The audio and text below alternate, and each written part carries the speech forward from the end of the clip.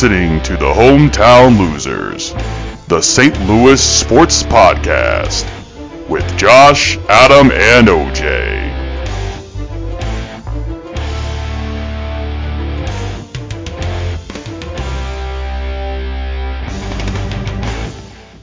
All right, everybody, welcome back here to the Hometown Losers Podcast. This is session number 8, and joined as always with Adam, not by Adam, but with Adam and OJ. How's everybody doing, guys?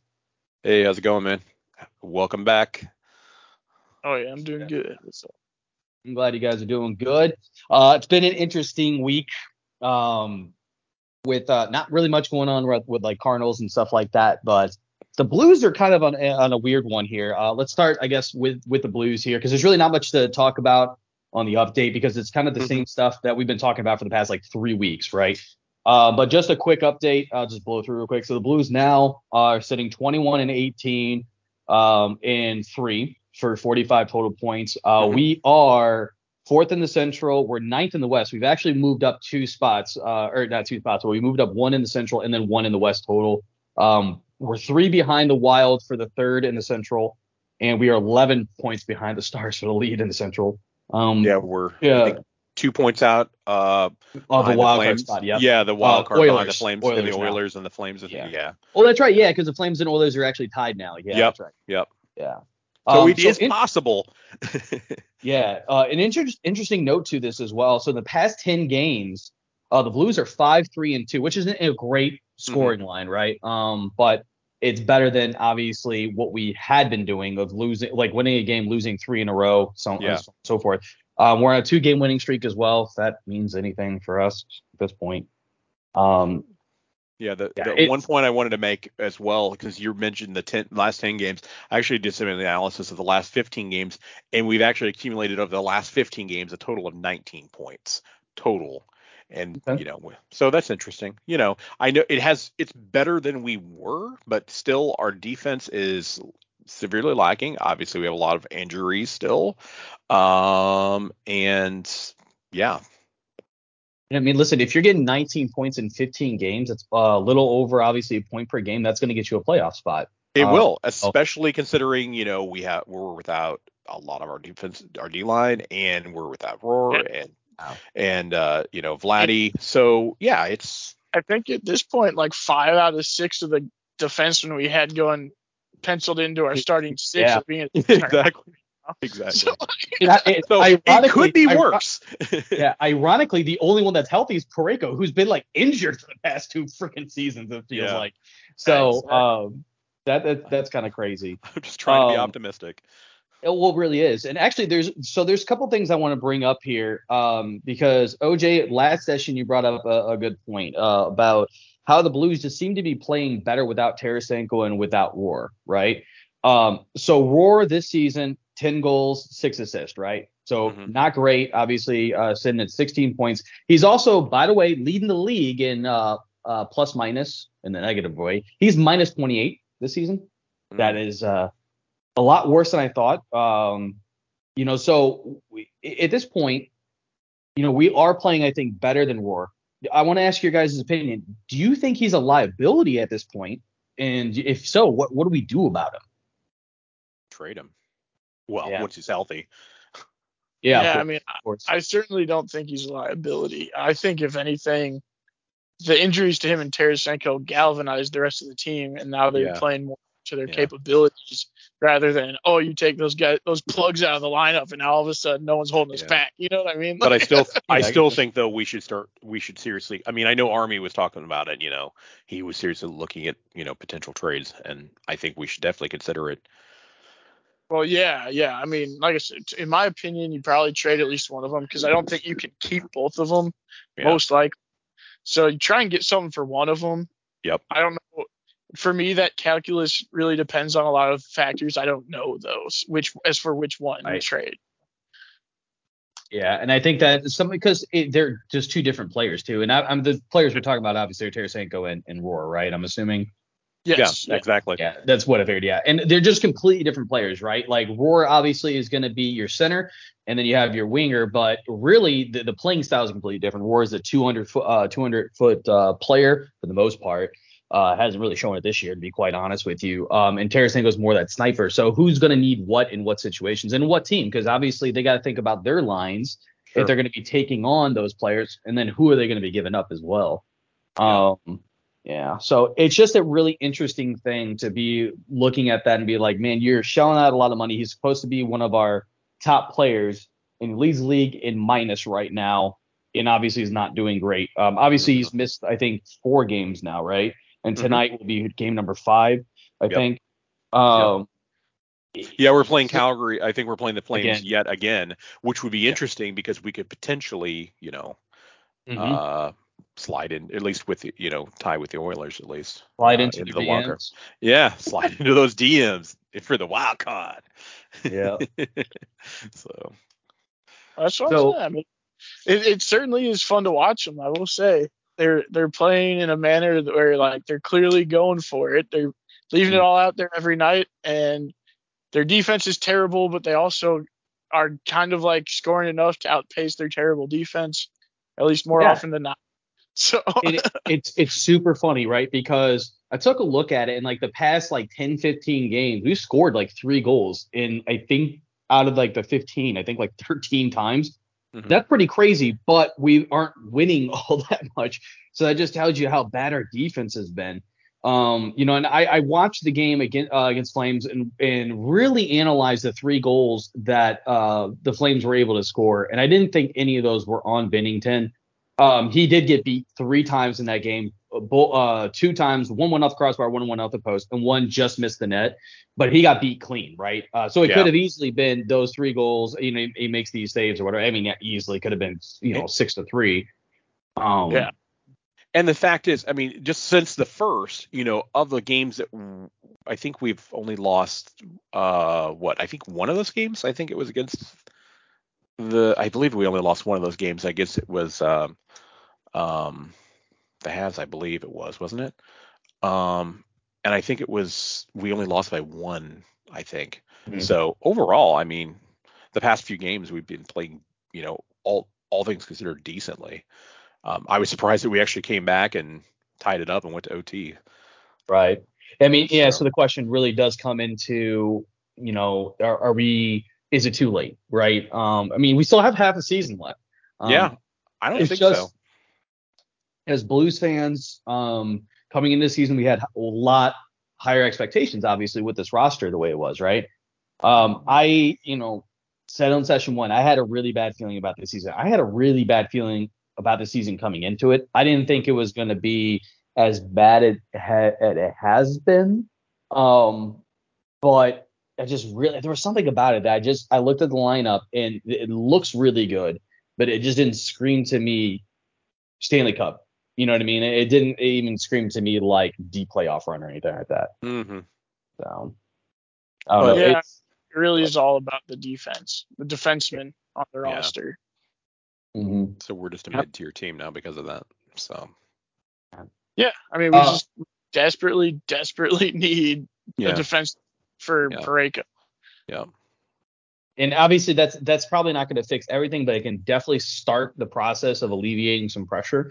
And who knows, sometimes that one player can make a difference. You know what I mean? 100%. Well, at least we can say we're better than the Avs. So there you go. Yeah. For now. For now. But speaking of difference makers, I got to kind of eat some crow here. Jordan Kyrou got 20 goals so far this season. Yeah, I saw that. But here's the thing. He's also got 21 assists for 41 points. He's completely taken. He's personally taken what I've said against him to heart. I know he listens. You know what I mean? He's an avid listener to the avid listener, right? But he is on pace for 40 goals. So I definitely think that I'm wrong that he's going to be a 30 goal scorer. Obviously, anything can happen. Hopefully he stays healthy. I don't want the guy to get injured or whatever, obviously.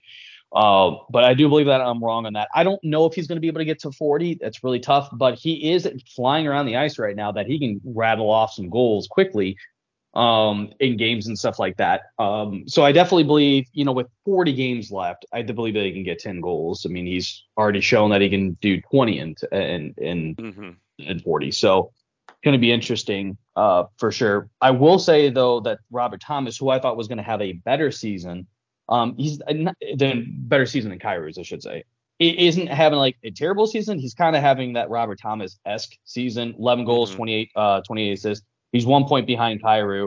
He's on pace for 80 points. I truly believe that this was going to be Thomas' year, that he was going to get towards 100 points.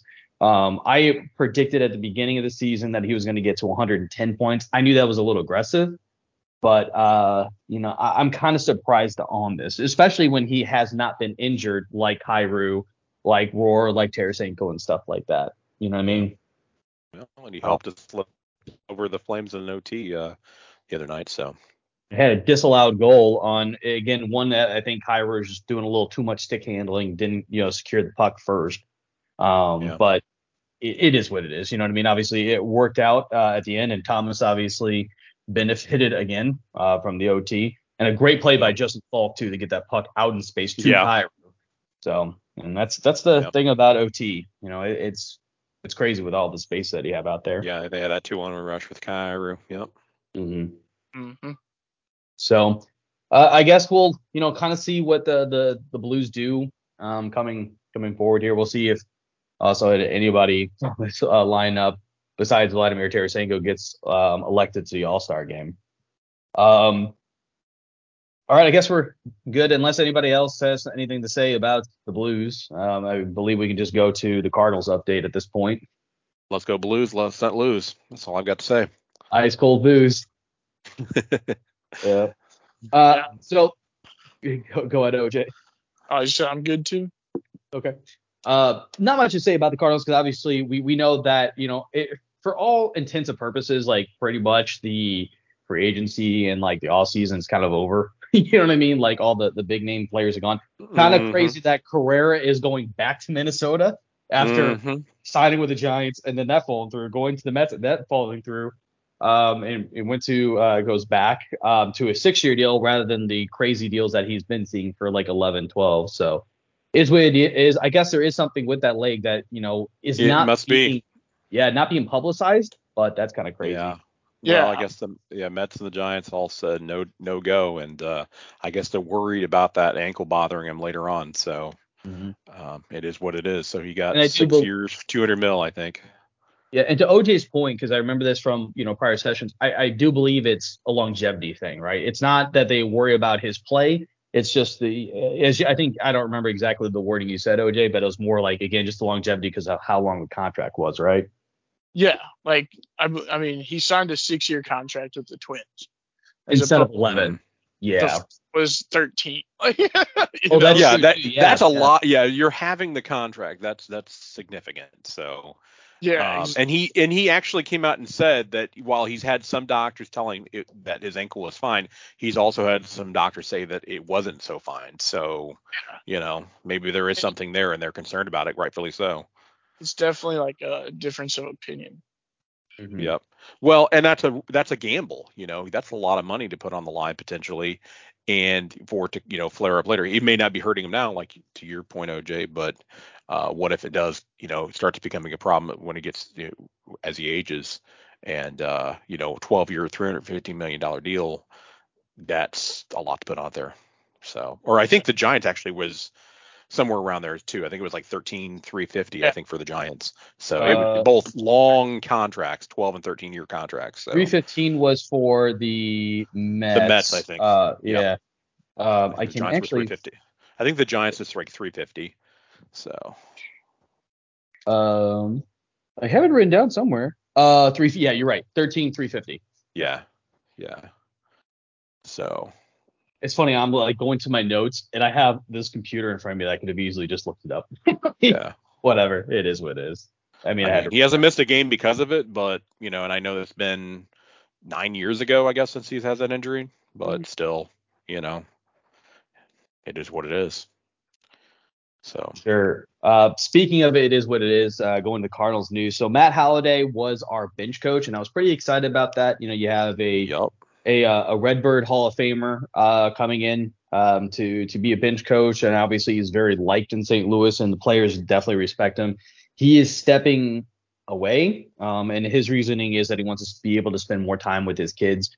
And I read the statement that he had. I thought it was a good statement, pretty much saying that, later you don't want to look back later on saying, crap, I could have been there with my kids for this stuff and miss that. As a player, you already miss a lot. So he wants to be able to become a coach eventually, but right now the time isn't there. So I respect it. It's disappointing. I wonder if he's going to be playing a pivotal role with his oldest son, Jackson, as well in his career. So, helping him out. You know what I mean? Since he was number one pick this past draft. So, right. But he's got a couple other kids, though, I think. So, yeah, a couple other boys and a girl. So. And he's a Christian man, he's all about family, and that's always been number one with him. So I think he did the right thing. I mean, it's obviously I would have loved to have him, be our bench coach and be back with the Cards, but he did what was right for him, and so I don't fault him for that. So excellent. But we are still obtaining a former Cardinal though for our bench coach, so we're Joe getting McEwing. Yep, Little Mac. So we're bringing him back. Or a little unit, because apparently he was really successful against Randy Johnson. I did not know those numbers, but that's what I read. Way back in the 90s, back whenever I was a kid. Yeah. I actually and you weren't even born. No, I mean, I was definitely. So I remember getting his autograph. So back in the day, so my mother used to be the nurse or head nurse critical care in ICU at BJC. They used to have a BJC night there because BJC is still a sponsor of the Cardinals. So they used to have like this before the game. Used to have like this little carnival thing for the kids and for the staff of BJC, and then you go to the game. Well, after the game, the kids would run around the bases and then they would do autographs, right? So I ran around the bases, and then they had like different like autograph stations. Well, I mean, there's thousands of people there, so they're like separated out all over the place. And the one player that I really wanted to get was Joe McEwing. He was the only player that was really kind of like a named player that was doing this. And his line was ridiculously long, but I was able to sneak in and get his autograph.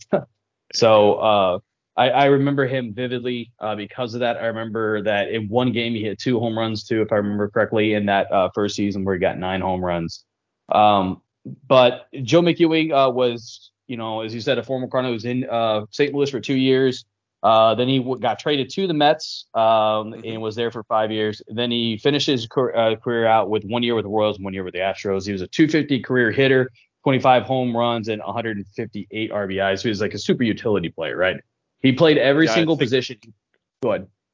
Yeah, I was going to say, I thought he played damn near every position, right? So every position, even catcher. He just did not pitch. So. Okay. Interesting. Yeah. If he would have played in today's game, he probably would have pitched, because we see that a lot more now where the game's out of hand. I was going to say, dude, we had Yachty out there. We had Pujols out on the mound. Absolutely. Damn right. Yeah. He would have pitched. Yeah. So it's looking into his career as a coach, right? So he retired from baseball in 2008 and then became a coach in the White Sox organization, like a minor league coach and stuff. Got called up to be the third base coach. He was the third base coach for the White Sox from 11 to 17. And then he became the bench coach in 17 through 20. I wrote down some interesting things here. Just we know who the White Sox are. They're not the greatest anymore. They used to be pretty good, like in the mid 2000s and stuff. But and again, for me, and this is a little bit of my ignorance, I don't know exactly how much the bench coach does to help with this stuff. But in 17, the team was 67 and 95, 18, 64 and 98. And then 19, 72 and 89. And then the COVID year, I forgot to say he was a bench coach between 17 and 20. He got promoted. So that's why I'm reading this off. He was 35 and 25 in the COVID year. That was in obviously 2020. So the question I have for you guys is this the right guy? Was there a better option for us when it came to a bench coach? OJ, I'll start with you. What are your feelings on Joe McEwing taking over for Matt Holliday? Well, I was kind of looking forward to having Matt Holliday do it, but I mean, bench coach, they're basically like the right hand man of the manager, so I don't really fully know what they all actually do day to day. As far as I'm concerned, it's fine. Like, I'm excited Yeah. The fact that he was a utility player to me actually, I think gives him an advantage because he's able to translate what the manager basically is wanting, and he understands that, and he's able to be just more accessible to the players. I think that's the whole point, is like kind of being like their assistant per se, because the manager is just, and the coach is like just not, um, you know, he's focused on a lot of other things, in the game, whereas McEwing is going to be able to give his, basically that message from the manager, but also be able to give some expertise from his past as well. And the fact that he's played every single position before, besides pitcher, which we don't really need him for that. I think it might really help us out. I think we need somebody that has experience throughout the field, and understands those positions. So I mean, that's the upside of like Skip Schumacher. Yeah. A utility guy, at least to old school days, you don't stick around as a utility guy for as long as they did without having a good baseball brain. So exactly. So he truly understands the game, I think. I mean, he may not be the greatest hitter, but at the same time, he understands what it takes to be, on the field and how to play, overall. To be competitive in the MLB level. He can be competitive. Yeah, absolutely. Yep. So. I think he's going to be a great Sherpa for Brendan Donovan, because obviously we have that super utility player currently, won a Golden Glove for being the utility player, right? Mm-hmm. So I think that he could definitely help him out. I just don't know. I just don't know how the rest of the team is going to be like, how they're going to react to it. I mean, obviously they're professionals. They're going to, deal with it. And it's not like this is like, 3/4 of the way through the season, we're about to make a playoff push and my bench coach is leaving. You know what I mean? It's nothing like that. But yeah. I wonder if the players were excited to have Matt Holliday, because obviously he's been around the organization. Sure. He's a Hall of Famer. He goes to games and stuff like that, and he is in the locker room, or the clubhouses, I should say, and has conversations with players and stuff like that, because Nolan Arenado has said several times that he's had conversations with them specifically. So I wonder, what that takes into mentally, if you're really excited for a guy and all of a sudden it comes in and he's like, oh, McEwing, great. You know what I mean? Mm-hmm. It's just going to be interesting. Definitely different. I was very excited to have Matt Holliday in. I think Matt Holliday would have been a good hitting coach too. Yeah. Who knows? Maybe this does open the pathway for Yadier Molina coming back and being a bench coach, because I really believe that eventually he's going to be. He'll be back. He'll be back. Yeah. For sure. I mean, obviously he's taking some time off, and he's obviously busy with, all of his, league stuff that he's working on, but in his organization. But however, he'll be back. There's not a doubt in my mind. Yeah. So, I do believe that Yachty will come back at some point. Just to me, as you said, Adam, he's got some obligations already. I think he's coaching in Venezuela now, or going to be. It's just going to be like, when is that opportunity going to come? I mean, obviously he's going to be a Hall of Famer, or he should be a Hall of Famer. Oh yeah, at this point, yeah, I really do believe that he'd be a Hall of Famer. But yeah, he'll be Hall of Famer, no doubt about it. Yeah, I think he'll definitely will be. So, I mean, we already know, obviously, Pools, that'll be first round, no doubt, for him. But I think that Yachty has a real chance. He'll be on the Hall of Fame ballot eventually. So once he's been retired for 5 years, I expect it to be on the ballot. So yeah. And greatest defensive catcher ever, that's for sure. Yeah, no doubt. I mean, that's he certainly. You're not going to find that again. Like no one before him. Exactly. And the way he could handle the pitching staff too. And obviously we talked about that earlier in a different session. That's what we're sorely going to be missing. It's not even really the backstop, so to speak, that the guy that can stop a ball and stuff like that. Because there's guys out there that can do that and to be able to, pick off and throw. It's how do you communicate and know when every single pitcher in your clubhouse and your bullpen, when they need the talking to, when they need to slow things down, and like, hey, okay, he's not feeling this and stuff like that. I mean, just the things he's done that goes off the stat sheet is just, it's gonna be sorely missed. That's for sure. He definitely calmed down some of the nervous younger guys as well, and he was good at that for sure. Sure. Yep. He will be missed. Well, sure. Yeah, speaking of St. Louis legends, I wanted to play a game with you guys here. So this one was a little different that I had in my mind here. And this was a few years ago. I heard on the radio the idea of Mount Rushmore, right? Because everyone's like, "What's your top 5 quarterbacks? What's your blah blah blah?" And everyone always talks about, again, rating like quarterbacks, like, oh, you have Brady, Manning, Breeze, whatever, and stuff like that. It typically, this whole conversation typically goes around football and stuff, but it kind of, applies for anything. But I don't remember exactly. I want to try to give credit to whoever it was, but I can't remember. But it was something on ESPN. They were talking about the Mount Rushmore. So the Mount Rushmore is, you don't rank, you just put them on the wall, right? So you have your top 4 guys, right? So I want to ask you guys your top 4 Mount Rushmore St. Louis sports heroes. So these are going to be St. Louis sports heroes that are heroes to you. So they have been on a St. Louis team at some point, and kind of present why they're a hero to you. I mean, I'll go ahead and start. So you guys, if you guys are okay with that, right? Go ahead. Yeah. So that way you can kind of understand what I'm going through in the madness that's in my head, right? So one of the guys I definitely have on my Mount Rushmore is Paul Kariya. So Paul Kariya was the first guy that was drafted by the Mighty Ducks. He only spent 3 years in St. Louis. He only got 36 goals and 87 assists in that time.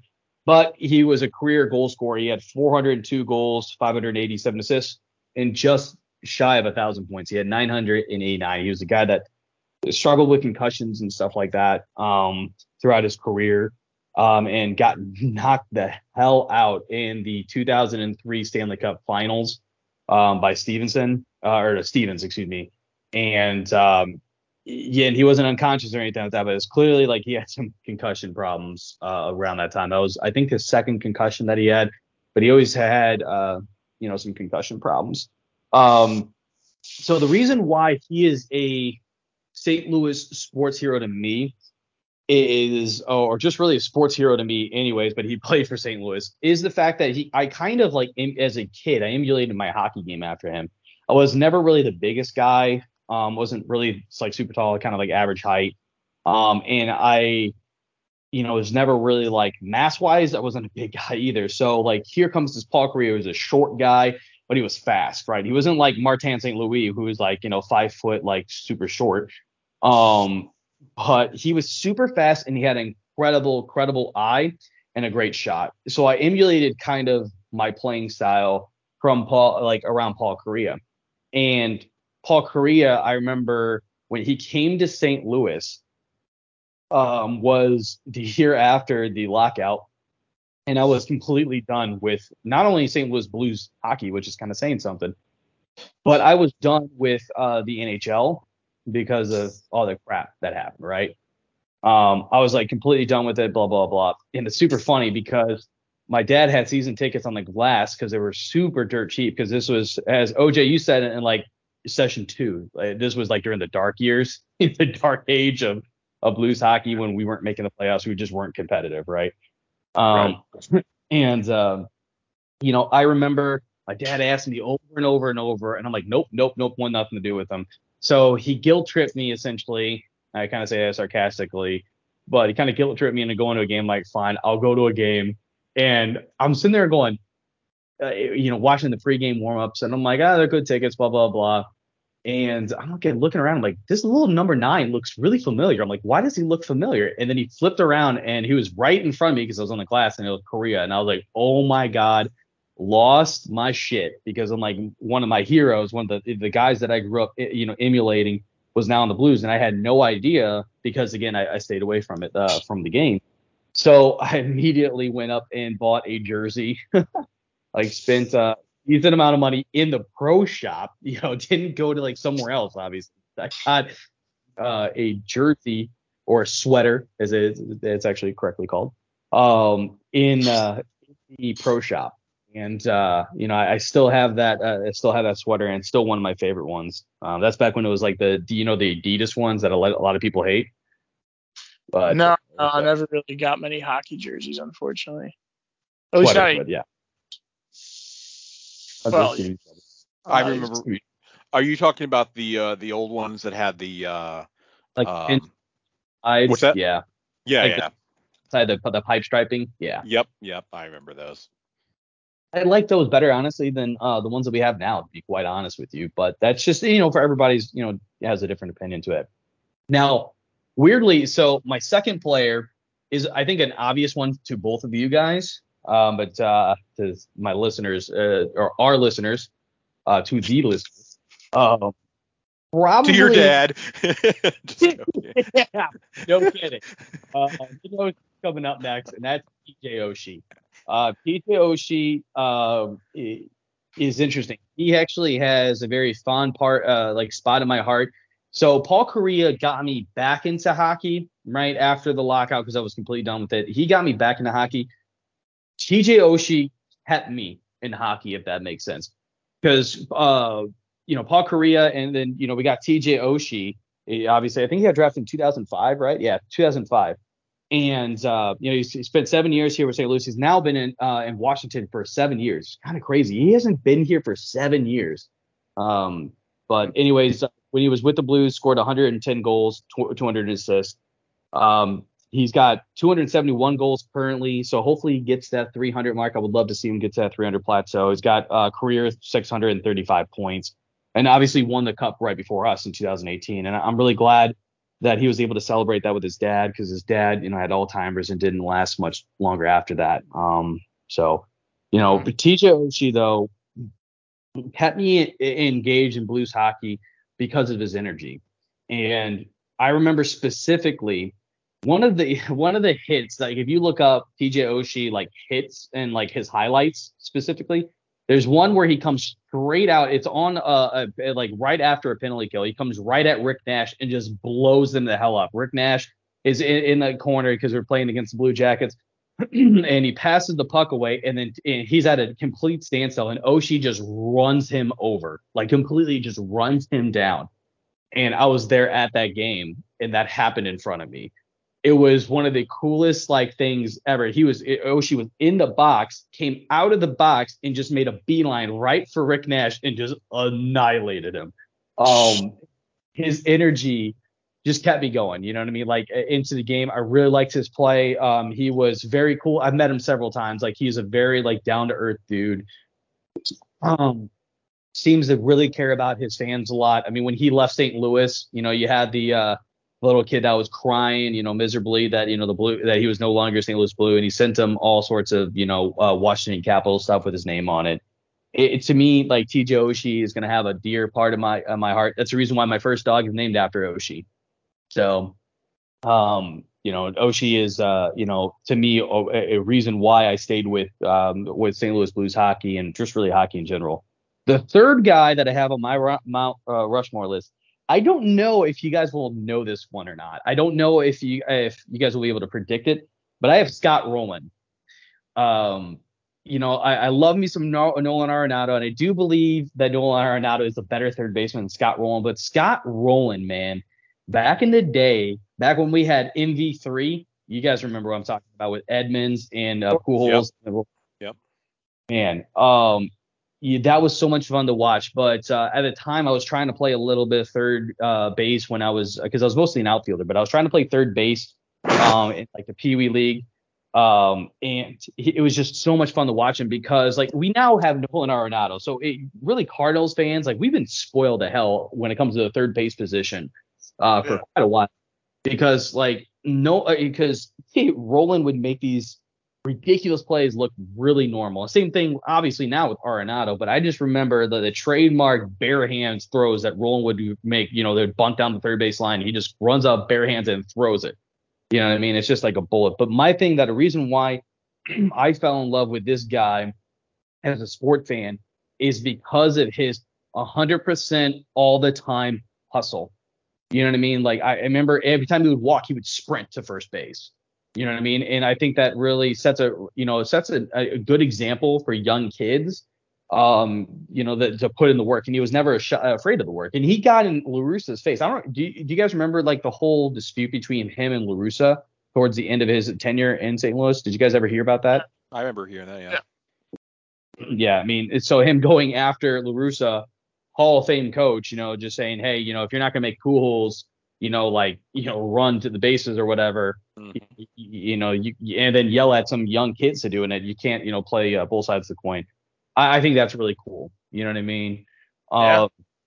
So to me, Scott Rowland is definitely there. And the fourth guy is another one that I seldom talk about, but he kind of shaped me a little bit without really too much interaction.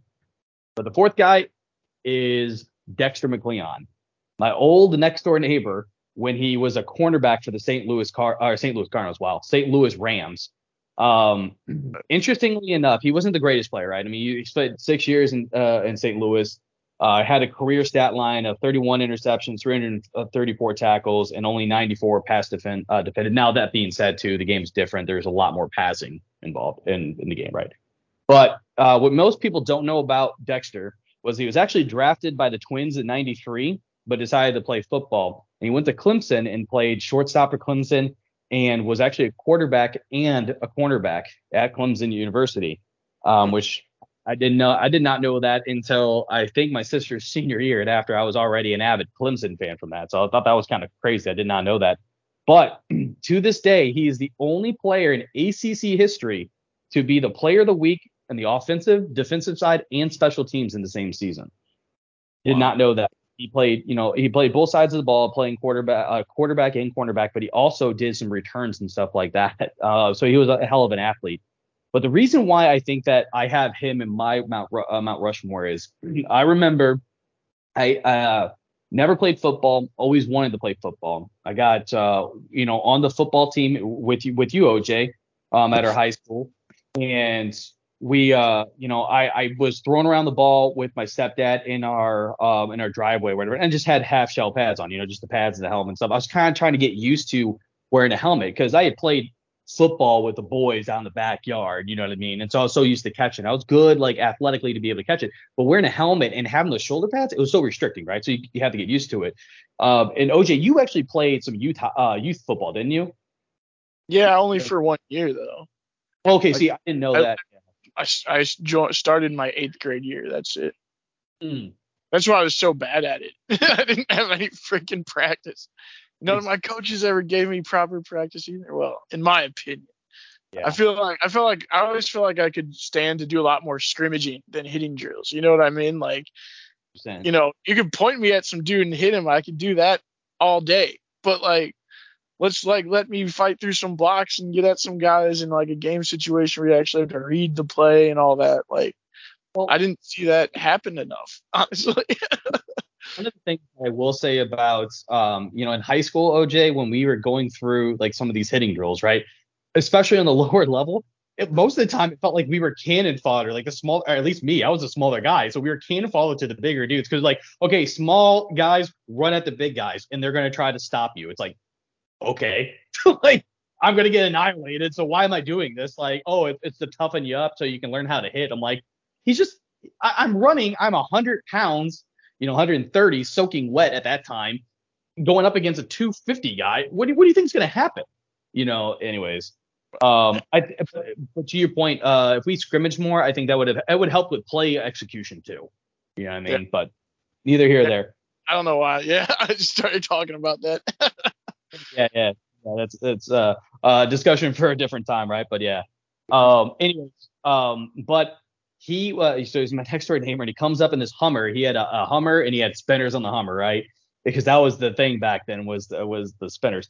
So he saw me throwing, catching the ball. He came over into the driveway to, give me some instruction on like how to catch and stuff like that, how to get used to the pads and stuff like that too. And he threw a little bit with me and stuff. It was just a really cool experience. You know what I mean? Yeah. And then I remember that my football career started out as a wide receiver. I ended up becoming a safety and defensive back. And for whatever reason, I wasn't getting time on the offensive side, and there was an opportunity to play the defensive side. And I really, at the time, I did not want to do it at all, because I wasn't really prepared for it. I didn't know what I was doing. But I'm like, you know what? I'm going to do this. I even said this to myself in my head. I'm going to do this for Dexter for whatever reason. And it had nothing to do because Dexter had gone at that point. He wasn't even my next door neighbor anymore. But I'm like, I'm going to do it for Dexter. And then I end up making a few plays that game and became the starting safety, for a little bit. So it's just super funny how things work out in your life. You know what I mean? And how people can influence you in little ways, right? But Dexter to me has got to be there because he, in a way, he definitely influenced the way I played football. I probably wouldn't have played football beyond 2 years if it wasn't for him, and the idea of maybe getting towards the defensive ball. So. And I wanted to add something real quick too. I don't know if you knew this or not, but something that you guys actually have in common. But back whenever the Rams actually won the Super Bowl, and what was that, 36, I think, back in like 2000. He was actually caught on camera. I'm just reading this now. He was caught on camera saying to Dre Bly at the time, whenever they were both sitting on the bench, he just looked over and said, "Tom Brady, overrated." Something you share in common. There you go. I mean, just read that tidbit. I remember very well his first year. He was not a special passer or anything. Like, Tom Brady was a very mediocre quarterback his rookie year. Like, he's just in a very fortunate situation. My whole theory is that most quarterbacks have a better chance of like succeeding than what it seems. It's just that so many of them get thrust into these absolutely horrific situations with offensive linemen that can't block anybody. And so then they turn into like Sam Bradford. You know what I mean? Mm-hmm. And I mean, that's all stuff of, I remember I was listening to this 31 Thoughts podcast, I think maybe a couple years ago. They were talking about the goalie play of Martin Jones on the San Jose Sharks. Yeah. And the guy actually went and watched a bunch of his games. That was his whole thing. He's like, I analyze goalies. And so he surmised that the Sharks' poor defensive play actually made Martin Jones a worse goalie. Like, it didn't just make him get scored on a lot. It actually hurt his fundamentals and everything because he's compensating for stuff. You know? Like Jordan Bennington, just saying. Well, yeah, that's what I'm saying. A bad defense can actually make a goalie bad. Like, and then it's hard for them to recover from that, I'm sure, because they build up a lot of bad instincts and stuff like that. And that's what I'm saying. To me, that probably happens a lot to quarterbacks in the NFL. And Tom Brady was just lucky to get thrust in the perfect situation on the Patriots. So, yeah, it's kind of easy to know when the defensive coverage and stuff like that because you're stealing their signs. Yeah, you're also cheating. So. Yeah, no doubt. Big situation. There's that too. Cheating. There is that. Yeah. Oh. There is that. And the Simpsons just made fun of Tom Brady too. So like they did like love stories, and it was Castaway. So Quagmire is on a beach or whatever. Simpsons or Family Guy? Family Guy. That's Simpson. Oh, Family Guy. Yeah, I just want to make sure we were talking about the right thing. Okay, you're good. They're interchangeable nowadays. But yeah, Family Guy. So Quagmire is like he's working for FedEx, and obviously it's a whole thing of Castaway. He's like, what can I make a raft out of? Oh, not these footballs that are made for Tom Brady, and they're deflated balls. And he throws them and they sink right away. And he goes, that just like what I thought. They're gonna sink right to the bottom. Oh, I laugh so hard. I'm like, totally that's funny. Totally true. That's funny. Yeah, I just like the South Park one still that they made long after. Yeah. Do stand and deliver. Or was it? No, it was a different one, right? Or was that Stand and Deliver they were making fun of? Which is the one with the calculus? That one. I would have to probably take a look at it because obviously I've seen. It's the movie where this teacher teaches all these poor Hispanic kids calculus. I misinterpreted the rules. Yeah. Yeah. Stand and Deliver. Yeah, Stand and Deliver. Exactly. Okay. Yeah, but that's what I was saying. Yeah, it is that one where he's acting like Bill Belichick. I misinterpreted the rules. How do I teach these kids? These kids. All right. Let's move on. Who would like to go next on their Mount Rushmore of St. Louis sports heroes? I can just run through mine real quick if you want. All right, go for it. I probably won't have all the personal stories about living next to all my, heroes or like cool stories behind it, but I'm not as cool as Josh though. So I actually cut it off because Scott Rowland did come into my dad's old business when he used to sell games. I was gonna say you all just like hung out with celebrities and like living with them and like partying with them. So okay, fine. I will say I was there at Jack Buck's last birthday at the old Busch Stadium and literally got to go up to the old broadcast booth and have some birthday cake of his last birthday party. So that's cool. I do remember you telling me that story. That's pretty badass. Yeah, I actually got to, get he signed my hat and stuff. So it was cool. Hey, he wasn't technically on my Mount Rushmore, but I definitely did look up to yeah, absolutely. I was going to say he was a St. Louis legend for sure. But anyway, that's about the coolest story I've got. I don't have many. I will share this real quick about Roland. Real quick, sorry. Sure, go ahead. My dad's office where he sold like games like you would see at like Dave & Buster's. So he sold arcade games and stuff. And I'm in the back with my friend. We were doing something or whatever because at the time I was kind of like working for my dad for like a summer quote unquote job because I was not 16, I was 14. And my dad comes over and he goes, "Hey, you guys got to tell me what football player this is." And, now the Ram players did come in. Like, I remember helping Orlando Pace try to get into a driving game. Oh, my God. That was not fun because the dude is huge, right? Anyways, and so my dad's like, who's this football player? So me and my buddy, we go up to the front. And I'm like, that ain't a football player. And I'm like, but he's huge. I'm like, he looks like a football player, but that's not a Ram. And then he turned around. I'm like, holy Roland. Like, the dude is massive. He's just awesome. A big corn-fed country boy. He's like 6'6", and you're like, holy. But it was just a really funny story. Sorry. So, anyways, Adam. I was gonna say, and one other cool story for me, not really a cool story. I ran into Rick Ankiel in a Pizza Hut one time. Yeah. I really did. I was like, who is that? I'm like, you look so familiar. I'm like, is that Rick Ankiel? And he was just standing there waiting to put in his get his order at Pizza Hut. So anyway, I got to meet him at Pizza Hut. So definitely not nearly as cool. Like I said, my stories are lame. So oh well. Yeah, they're all surrounding food and players though. Birthday cake and pizza. So there you go. The correlation here. Apparently. So my 4, I tried to be a little bit different. I tossed around a lot of names and whatnot.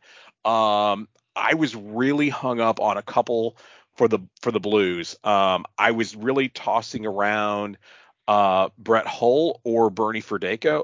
And so Federko, sorry, I can't say anything. Bernie Federko. And I went with Bernie just because he set so many team records. And he scored, I think, over 1,000 career points overall. I mean, he definitely, I think, has cemented his spot, especially in St. Louis history. And definitely, has his place in the Hall of Fame as well. So I think for me, Bernie Federko should definitely be on the Mount Rushmore for St. Louis. For football, since, I'm sorry, we have to talk about the Rams for a second. My apologies, but I'm gonna go ahead and not go with the popular decision of going with Kurt Warner. Instead, I went with Isaac Bruce because let's just face it, he was one of the most productive wide receivers in history. He had more than 1,000 receptions. He had more than 15,000 receiving yards, and he caught 73-yard pass in that famous Super Bowl that gave us the game-winning lead as well. So that gave us the Lombardi Trophy for the very first time. So I think Isaac Bruce definitely is a St. Louis hero. All right on. Yep. And go ahead. I was just saying I agree with that because I had him too. Nice. I was gonna say if I'm thinking St. Louis, he definitely belongs there. I agree too. Mr. St. Louis himself, Mr. Stan Musial. I don't think anybody that is a Cardinal fan would disagree with that because, he is definitely one of my top spots for the man himself, Stan the Man. I mean, the guy literally has won 24 All-Stars. He's been a 24-time All-Star, 3 world champions, and even a Presidential Medal of Freedom honor as well. And, of course, his statue is right outside of Busch Stadium, and it will be for the rest of all time. That guy is the epitome of baseball in St. Louis, in my opinion. Yeah, and not even to that, right? He's just an ambassador for baseball. Period. He is 100%. He did a lot for young kids to like get involved in the baseball in the St. Louis area and stuff. I mean, very he humble was guy, very humble guy, and they don't make him like Stan the Man anymore. He was always seen at the ballpark, and he was always seen throughout town, and he was always a very, very friendly guy, and like you said, stand up baseball player, one of the best. We'll never see one like him again. And took less money so they could sign a better team so they can win a championship. Yep. Just saying. Yep. So you see that very often anymore. You don't see that very often. You are correct. And then my last one, I have the wizard himself, Ozzie Smith. Good choice. Yep, good old Ozzie Smith. I mean, he's one of the most beloved Redbirds, I think, of all time. He's 15-time All-Star, 13-time Gold Glover, and then let's not. Or I was going to say, don't forget the famous. I was going to say we were talking about Jack Buck, the famous call in the 85, which I was born in 85, the National League Championship Series, the NLCS game, where he was saying, "Go crazy, folks, go crazy," with his home run that won the game, sent us to the World Series. So that gotta love Ozzie. I actually remember seeing Ozzie play. That, in fact, my very first game I went to as a kid, and I remember more than anybody Ozzie playing, and I was so excited to finally get to see him actually on the field and playing. And he was always a lot of fun. He was one of the best shortstops we've ever seen, and yeah, I think he was a great choice for the Mount Rushmore for sure. I got one of his home runs baseballs downstairs in my basement. Yeah. Dude, and that's another guy I will say, along with Stan Musial, somebody who gives back to the community, because he lives not very far from here, actually, in St. Albans, and he's always doing things for the community. In fact, I have so many signed baseballs from him because he was always doing charity events and stuff, and signing and doing appearances and whatnot. Even the little community that I grew up in, he literally came out there a few years ago and gave them the money and built a ball field for them and played around, actually played a game out there with them out in the middle of nowhere, and not for name recognition or anything, just because he wants to, make baseball more accessible to people. And he's just, a man of the people for sure. And I think he's a stand-up guy. So this goes into the legend of Ozzie Smith. So, when I was younger, I worked, when I was in college, I went to Webster University for a short period of time, and I did some sport podcast, but a sport radio show, actually with OJ over there as well. And one of the things during the off air times they would have is he has some random people, and it was their whole catchphrase was Webster, the voice of, or the Webster student voice, Galaxy Radio, right? And one of the guys that was a known sports guy at the school was wanting to go into sports writing and stuff like that. He met Ozzie Smith at an autograph signing thing and said, "Hey, would you, could you say this for me?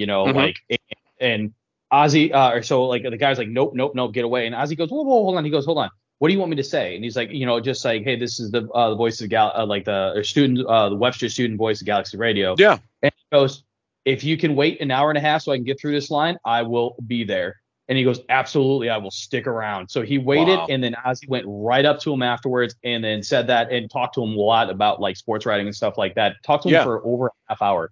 That's so awesome. And he got that. I mean, it's just that's how cool of a guy he was. Yeah, I was gonna say he is an incredible guy, and like I said, he always made time for the fans and never rushed us. I mean, there were all the times that I met him and got autographs from him, and I remember going behind, actually be able to go behind the table and get pictures with him and everything, and he was always so chill about it. He was always very, very accommodating, and and on top of that, he was an amazing shortstop for us as well. Yeah, ridiculous. I mean, the guy literally he won 13 Gold Gloves, shortstop for the Redbirds, and he also played for got to start with one of your other favorite teams, and that was the Padres. So One of my other favorites, I guess. Yeah, that's true. Well, I thought you liked the Padres, maybe not. I do. I do. I like Fernando Tatis Jr. a lot, and they're kind of the lovable losers. So I'd much rather have them win than the Dodgers. That's for sure. Okay. So, you're 100%. Don't you feel bad for them? Like after this offseason, you go, dude, how the hell are you going to keep up, bro? For years, you're like, man, like these guys are just spending a bunch of money, and now it's like, dude, where's your paycheck, bro? Are you on food stamps? Like, why can't you pay for this? Where is San Diego in relation to us population-wise? Because I swear to God, they shouldn't be able to have such a higher payroll than ours.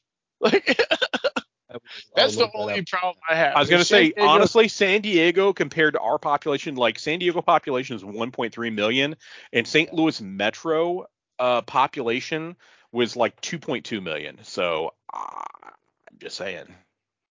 That's what I'm saying. They're not like some massive market that can easily outspend us. Like, we should be matching them at least. It's the ownership. You know what I mean? Like, it's the willing to spend. But whatever. Yeah, I'm with you. Yeah. All right, OJ. Let's go ahead and hear your Mount Rushmore, and then we will do our comparison for it. Okay. So, let's see now. I guess I'll start with, I got to still agree with Stan Musial, I suppose.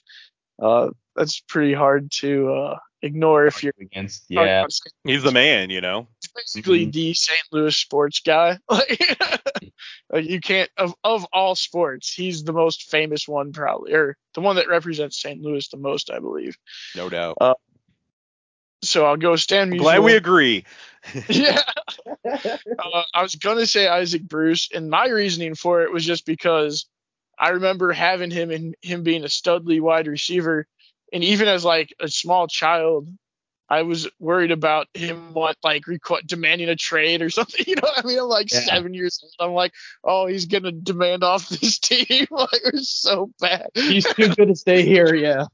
But now he did it with a smile, and well, I assume some of the time at least. But yeah, he took it like a man, and he didn't try and just bolt for the door as soon as he could, and that was something I always appreciated about him. Yep. On top of being an incredible wide receiver, obviously. But yeah, so then I guess instead of saying Isaac Bruce, though, I'll go with the guy that made Isaac Bruce's favorite catch, Ricky Proehl. There you go.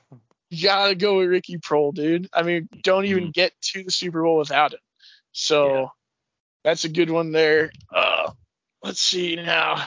And we had a great for any of the listeners, if you haven't talked or if you haven't listened to the last session, so session 7, we actually talked about Ricky Proehl, and I have a story about him as well. Sorry, Adam. I was going to say he was your other neighbor. Yeah. He lived on the other side of you. You and Ricky Proehl, they all got together. There you go. Yeah. Had a big party.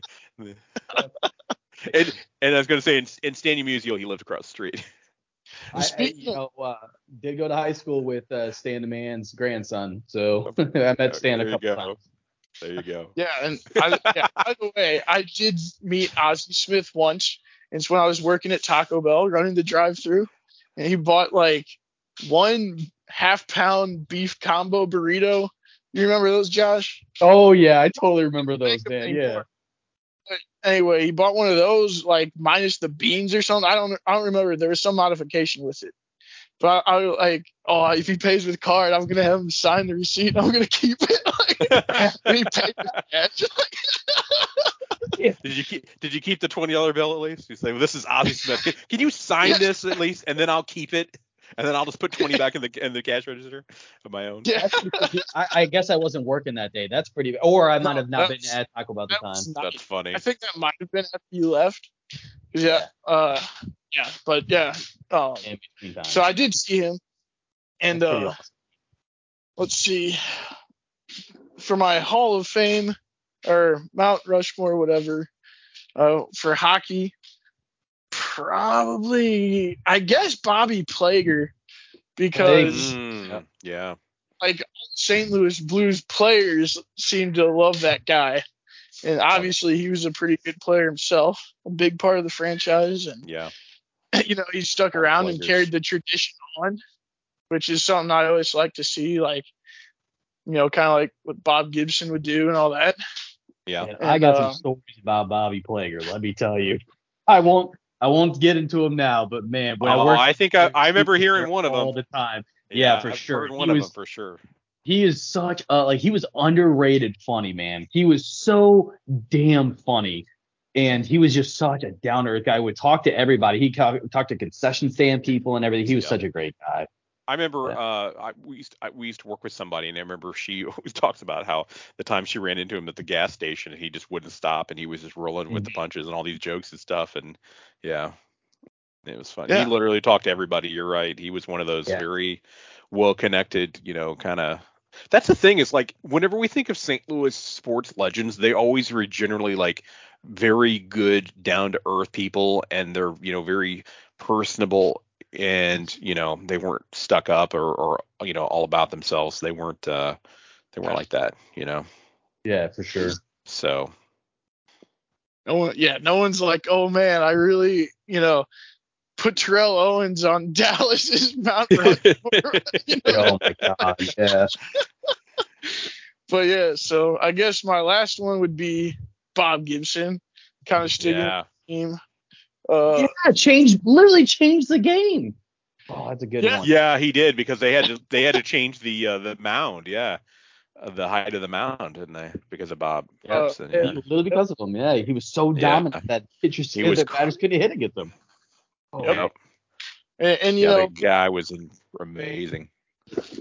It's one of those. He also did, like what I was talking about before, where he would always stick around. Like him and Bobby Plager and those kind of guys seem to like be aware that they're the custodians of a legacy. You know what I mean? So like, it's extra special.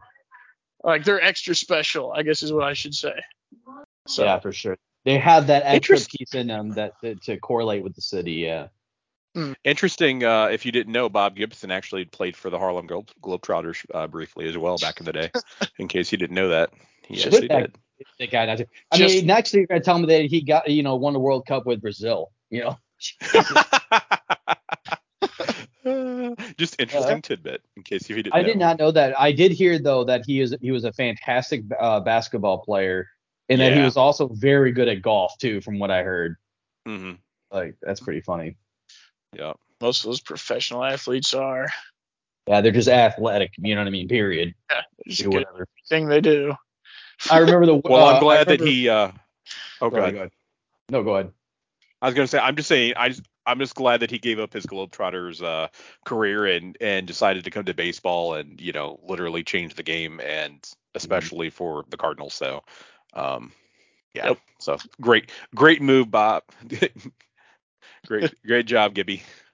Yeah, speaking of these athletic guys just being athletic, during the Winter Classic when they did the the celebrity game against with some of the players, like Jim Emmons was on like the celebrity team, right? Jim Emmons had been on the ice maybe 5 times beforehand, and it was so funny. Someone was giving him trouble, like, Jim, are you going to be able to do this? And he's like, oh, I can skate or whatever. Now, obviously, he was not great. But I can tell you that he was probably better than 95% of the population out there. Like, it was just because he had a sense of balance, you know what I mean? Like, but it was pretty impressive. I was like, wow, like I didn't think that he could skate as well as he was skating, and he played pretty decent. Not great, obviously, but it was pretty good. It was pretty cool to see that. Oh yeah. All right, guys. So let's compare. Because these are so there's so many good names from this list that you can say that really is going to be the Mount Rushmore of St. Louis fans, right? So if we have to combine our list to just 4, and that's it, honestly, like, love Dexter. Well, we had some overlap there. We both had, I was going to say, OJ and I both had Stan the Man there. So I'm going to go ahead and I think he should be on that Mount Rushmore. He's indisputable, in my opinion. Yeah, and to me, I think Plager also has to be on that list. I don't know about you guys, but like, for sure, he just he literally was the epitome of blues hockey. You know what I mean? Like, he literally was everything for blues hockey, even in after career. So I think that Plager's got to be on there. OJ, would you agree with that? Yes, I do. Huge loss for sure whenever we lost him a couple years back. That hurt, man. Like that was horrible, man. That was it wasn't like losing Stan Lee for me personally, but it was, it was up there in one of like the, celebrity deaths, and you're just like, oh my God, like hit hard. That really hit hard for sure. Yeah. I remember when there was a few years ago, we had a Gretzky scare and I lost my ish, man. And then it turned out to be kind of a hoax. I was like, oh my God, like I was really worked up, because he's a big hero of mine. But yeah, I didn't choose him for this because I felt there was two other hockey players that were better suited for that role. But Gretzky is. He's here 1 year. Like I was gonna say, it was short-lived in St. Louis per se. So, while he would be on your overall Mount Rushmore, I'm sure. But St. Louis, right, exactly. Yeah, we've got to let Edmonton have him, I think. Yeah, for sure. I mean, for sure. Technically speaking, I mean, he is a St. Louis resident now, especially that his wife, I think Janet, right? So isn't her from St. Louis? She's from St. Louis as well. So we at least have St. Louis ties, and so there you go. He's got his Blues card. Yep, exactly. Nice. So, all right. So we look at this. We have for Durko, we have Isaac Bruce, we have Ozzie Smith, Ricky Prohl, Bob Gibson, and then you have Dexter McLeon, TJ Oshie, Paul Correa, and Scott Rowland. So I will go ahead and say that for sure Dexter McLeon. I love you, Dexter, but he's probably not on this list, right? And definitely probably not Paul Correa either, because again, those are personal. Probably not Oshie too, compared to like for Durko. So I think that all my four are probably off the table. If the only one I can say is maybe Scott Rowland, but really like comparing him to like Stan Musial or Ozzie Smith, for example, there's no way, no comparison. Yeah. Right. Yeah. That's what I'm saying. Like we picked like old classics, and you were picking more recent stuff that maybe was and more personal as well. Yeah, that's the reason why. Yeah, they're personal to me. For sure. For sure. And they could be on your Mount Rushmore per se. For sure. Yeah, absolutely. And if we're looking at building one for the city of St. Louis, obviously we're going to recognize the players that we as a city look up to and represent St. Louis, and the Stan Musials and the Ozzie Smiths out of the day, they literally, like when you think of St. Louis players, you think of those those guys for sure. Yep. Yeah, exactly. They represented the city very well. So. Yes, exactly. So let's so you both have Isaac Bruce. Do you think that he would be on that list? Because here's the thing. Here's who we have left, right? Mm-hmm. So you have Bob Gibson, Ricky Prohl, Ozzie Smith, Isaac Bruce, and Bernie Federko. Literally the who's who. Yeah, for sure. Yeah. Man, because the next one that I don't know. That's tough. If I have an opinion, I really believe that Ozzie Smith has got to be on this list. I would say, because I mean he is a legend, and I think he has to be on there. That's the reason why I put him on my list, because those guys are legends. So I would say Ozzie. It's really hard to compare him to Bob Gibson because they both so much, but I think Ozzie Smith has had much more of a presence. You don't even have to be a baseball fan, especially in St. Louis, to know who Ozzie Smith is and what he gave to this city. You know what I mean? You don't even have to be a baseball fan. Everybody knows. If you say Ozzie Smith, everybody knows who Ozzie Smith is and what he is and what he's represented. So, Yeah, it's definitely pretty hard to choose there. Exactly. I mean, like we have 5 names and you only have 2 spots left, right? Because I 100% believe that Stan the Man and Player have to be on this, right? Because I think that they just transcended the sport for so much. You know what I mean? They're literally the ambassadors of the team outside of St. Louis area and for the young players coming in from both sides. For sure. I'm honestly kind of wanting to put Ozzie and Gibson on there. But I don't know. Maybe that's too many Cardinals players. Well, we are a baseball town, so. Cardinals have existed since the reason why I wanted to throw a little bit of football in there is because, we did have a little run there for a while. And I mentioned Isaac Bruce just because he was, one of the most, one of the better wide receivers in in NFL history. So, and help bring us the Lombardi Trophy. Yeah, so that's the reason I by mentioned all, him. But he may not be Mr. St. Louis for everybody though. But Yeah, like I mean, I don't know, because he is like, to me, he's basically he's definitely a St. Louis sports guy. Like, I think he might have been on the Rams for like a little bit while they were in LA still. Am I right in that? But I mean, I think so. You don't think so? Okay, maybe I'm wrong. Look it up, yeah. But either way, like to me, it's hard to say just because I don't know what the Rams had going on. I just remember how Bob. He must have played. I think apparently he was drafted in the second round in '94 to the LA Rams. So he was there for just a very, very, very I think he was just there for like one season, and that was it. And then of course we moved to St. Louis in '95. So he was barely there. Yeah. So and he pretty much got his start here for the most part. I was about to say realistically, there. I mean, he had 21 receptions. He didn't really start. Right. So he was technically drafted there, but he didn't really make his start there. He made his start here in St. Louis, and then eventually went to San Francisco for the last 2 years. Yeah, for the last 2 years. Yeah. But actually, he retired technically as a Ram because they traded him back. At the very end. Yep. That's definitely something that made sense to do. So there you go. Yeah, I mean, sending him to San Francisco is so bad. I hated that. Yeah. Just whatever. Yep. So okay, so again, we got these 5 names. I think that we're kind of in agreement that Ozzie Smith should probably be at least on this list, right? Mm-hmm. I agree. So we have 3 now? Yeah, we got 3. OJ, do you agree that Ozzie Smith should be on this list? Yeah, I'm definitely not going to say no to Ozzie Smith. Yeah. So I personally might put Gibson above him though. That's all. Well, again, we're not ranking, right? So this is just like the top on the mountain. Yeah, exactly. Yeah. That's what I'm saying. We only got 1 spot left. So okay, listen, I'm fine with Gibson then. Honestly, because like as a guy that pitched a lot like in younger years, I appreciated Gibson a lot around that time. Again, just how intimidating he was on the mound, the way that he presented himself, the way he would walk off the non-existent mound. But you know what I mean? Like the way that he would walk off. I mean, the dude was just flat out intimidating. Like there's no other way around it. So I'm perfectly okay with giving Gibson this last one. Adam, what's your take? Yeah, I definitely agree. I mean, the guy literally changed the game, and he, I think he's had 3 or 4 championships with us.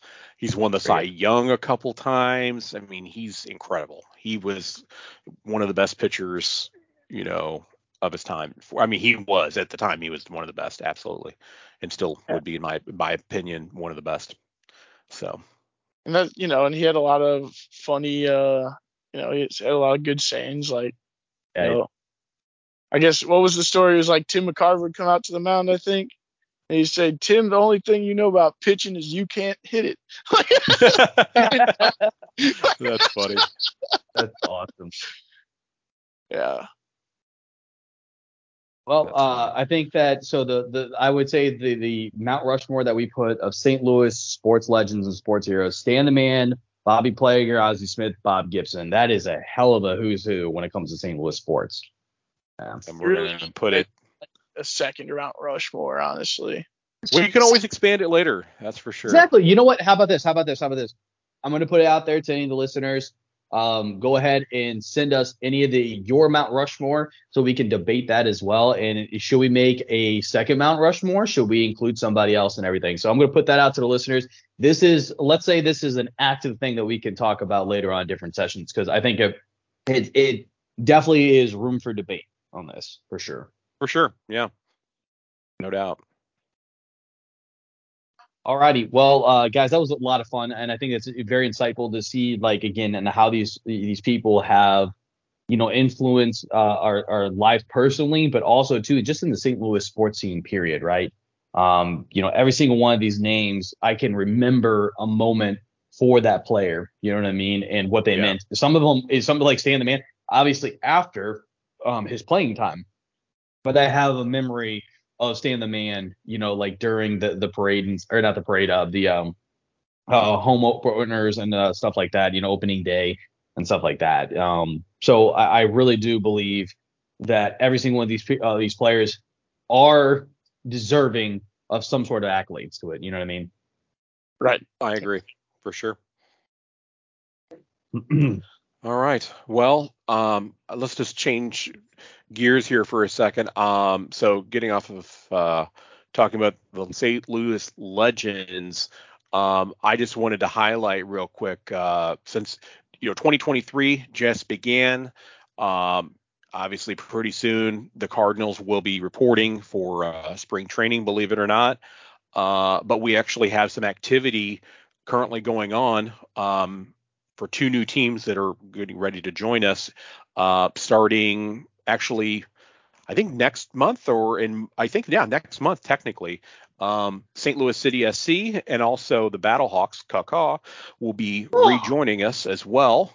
Looking forward to both of them. And so actually, I think it was yesterday, they actually kicked off with some practice and whatnot and some drills for St. Louis City SC. Local, it looks like we have our rosters filled. The weather was decent for them up to this point. Obviously, the weather has gotten worse today, but they were able to take the field. Looking forward to that. And then from the perspective of the XFL, they're actually all grouped now. All of the teams are down in Arlington, so Dallas Fort Worth area, if you're not familiar, and they are actually using a few of the stadiums that are actually like high school stadiums in the area as actually practice facilities for the upcoming season. So they're going to be down there doing some practicing, and then I think our season kicks off, I think, on the 19th of February. So about a month from now. And then they'll be coming back here eventually in March and having our first home opener in March on week 4. So I just wanted to make note that things are heating up. Pretty soon we're going to have football on the XFL side. We're going to have soccer. And we're going to have soccer, and we're going to have baseball again, because I'm sure the pitchers will be reporting to Jupiter here shortly as well. I cannot wait, dude. I'm stoked. Like, I'm honestly stoked to see Jordan Walker this year. Yep. We're gonna have some. I think the Cardinals might have a solid squad this year. I think so too. I mean, like, I'm getting more and more excited about it as things get closer and closer. As you said, OJ, it's going to be interesting to see how spring training goes for Jordan Walker and even Mason Wynn, because it sounds like he will get an opportunity. Mm-hmm. Most likely not going to be brought up, but definitely for Jordan Walker.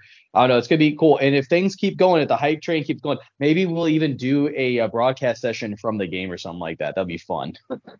That would be interesting. But we could do something like that. That'd be kind of cool. That would be cool. But yeah, for sure. Definitely excited for that too. And as you said, Adam, we got off the old legends, maybe some new legends coming in for the Battlehawks and for the St. Louis Soccer Club too. Absolutely. So I'm looking forward to it. I'm excited to actually have some football back in St. Louis again. Hopefully this time sticks around and we don't have another pandemic that just completely destroys it again. So.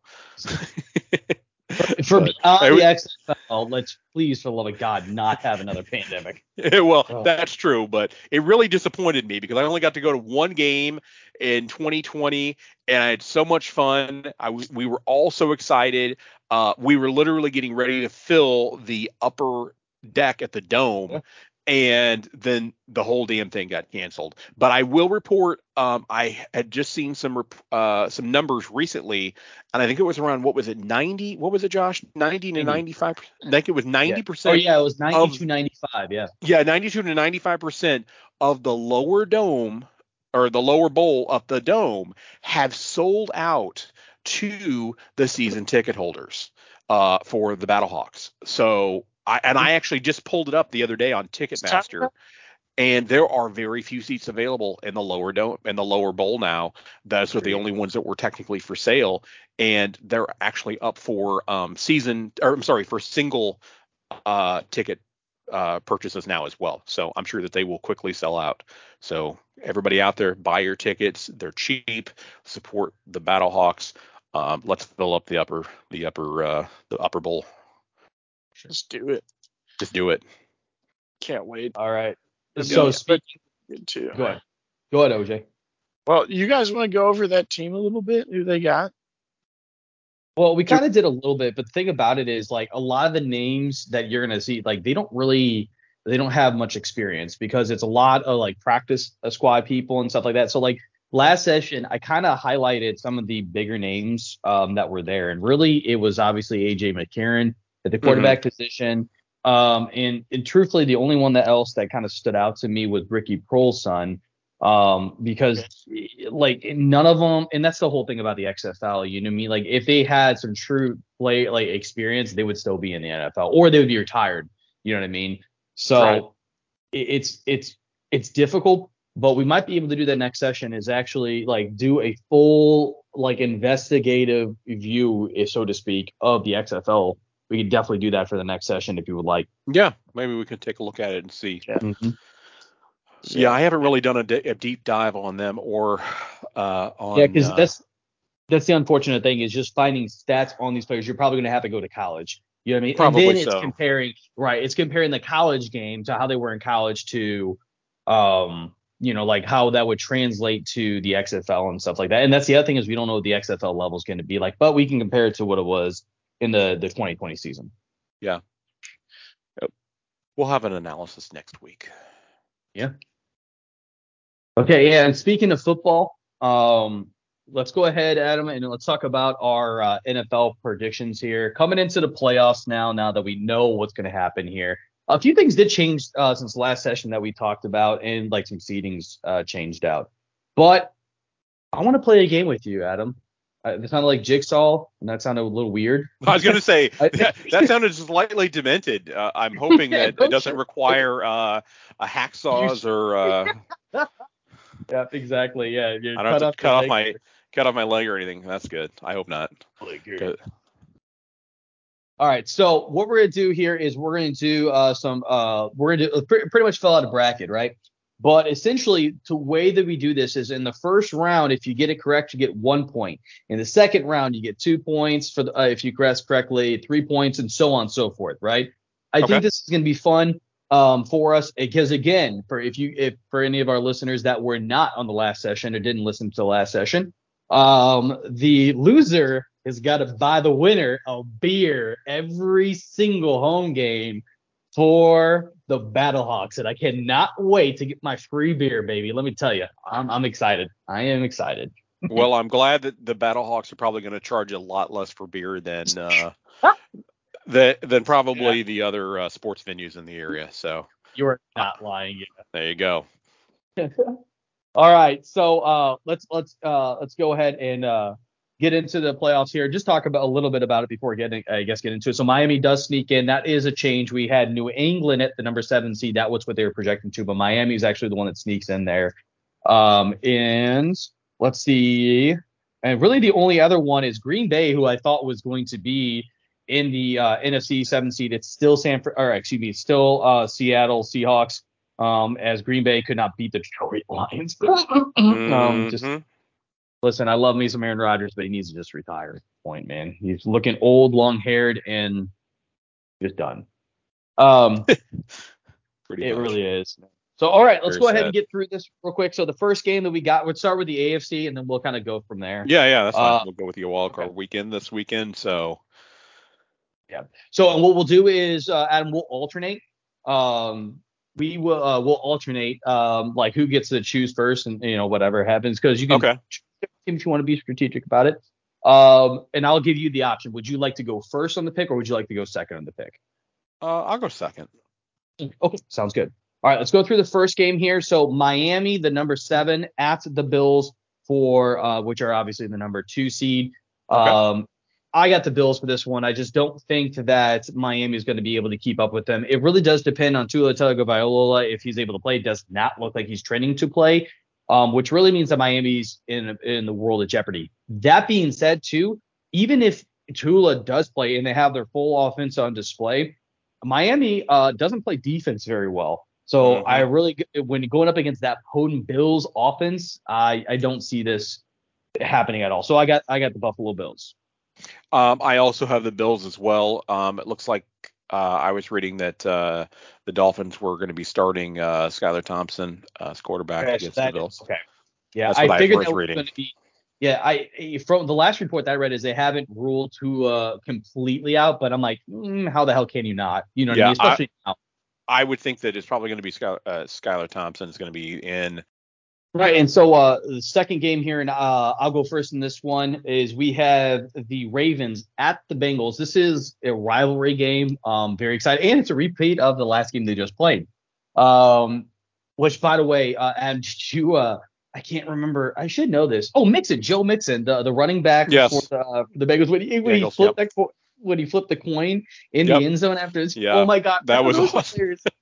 And of course, he got fined for it, but I thought it was pretty funny. I'm not gonna lie. Yeah. So and it is super funny. So I thankfully didn't go to that. Have to get to that point. But I read in a forum in Cincinnati that they're literally taking up a GoFundMe in quarters to send to the NFL to pay his fine. Oh man, how awesome is that? Funny.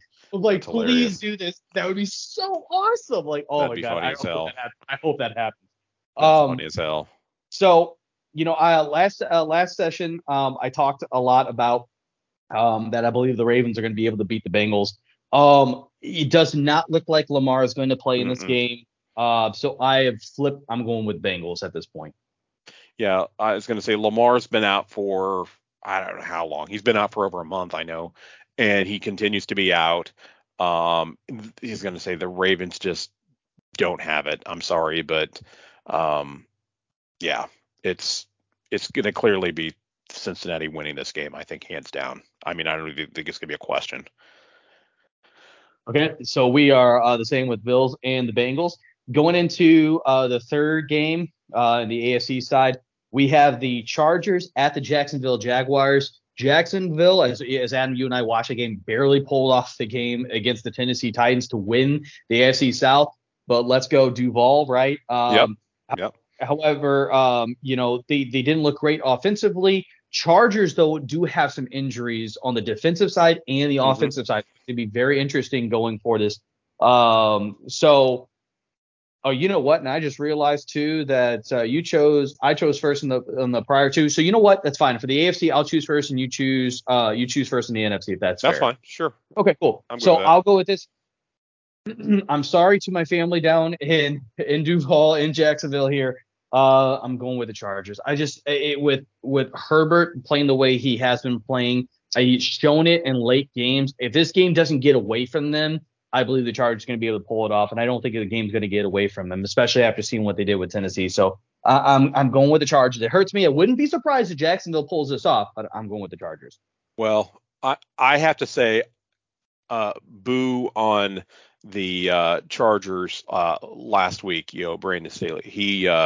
He left Herbert in and ended up getting hurt. He definitely made some very poor decisions, in my opinion, in last week's game. I was going with Jacksonville. I think we were talking about this before. Even though I think the Chargers probably would, I'm going to go with the Jaguars winning this one.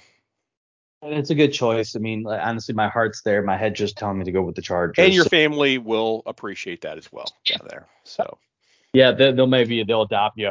Yeah, I was going to say, pretty much that's how it works for me and my family. So at least now I have a new home. At least, guys, if I ever need to go down to Florida, now at least I have a place to stay.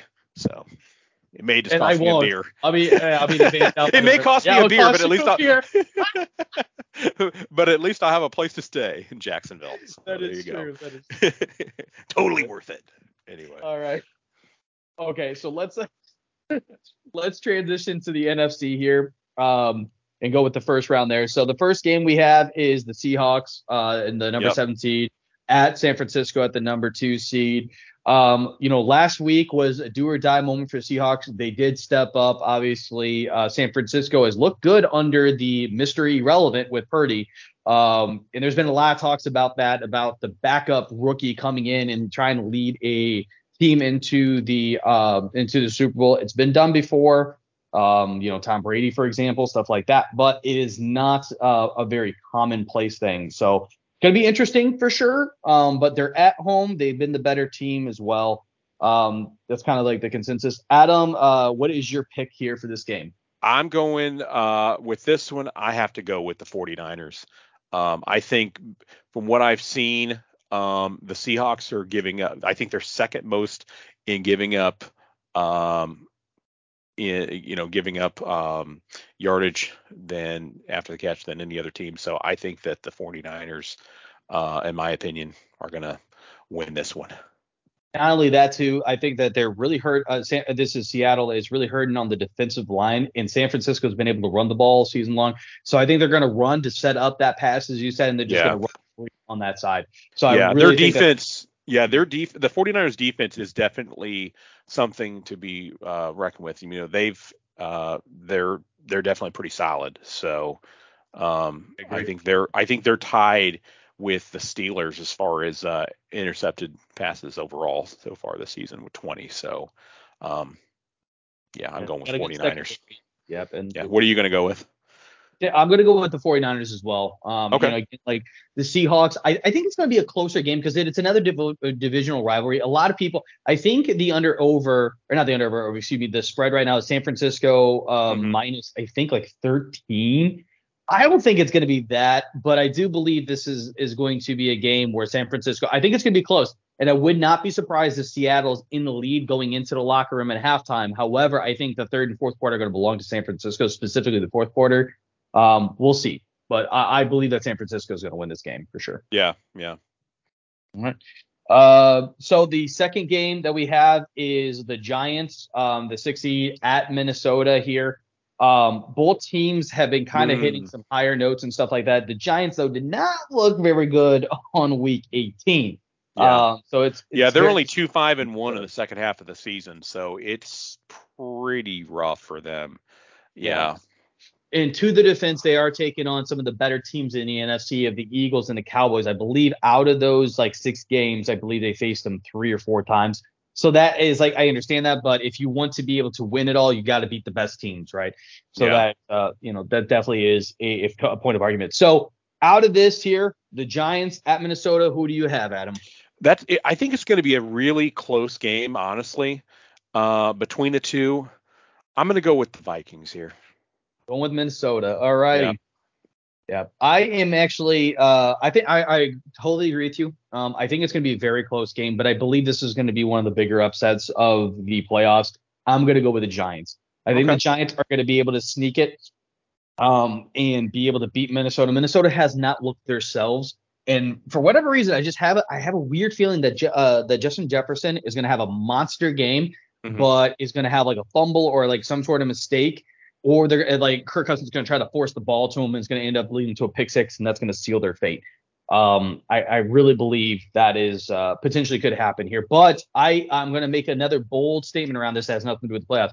I believe the Giants and Minnesota Vikings, this is going to start a new rivalry between these two teams. I think it's going to be one of those games that the NFL is going to look to consistently schedule to have a rivalry. It's going to be one of those down and dirty, grimy games. I just have a feeling for whatever reason about this game specifically. All right. Either way, I think between the two, I don't think whoever advances will be advancing very far. So. Yep. Well, let's. I was going to say, I'm pretty sure. I think they both have a pretty much a negative point differential between the two. So just saying. They do. Yeah. Yeah. Pretty bad.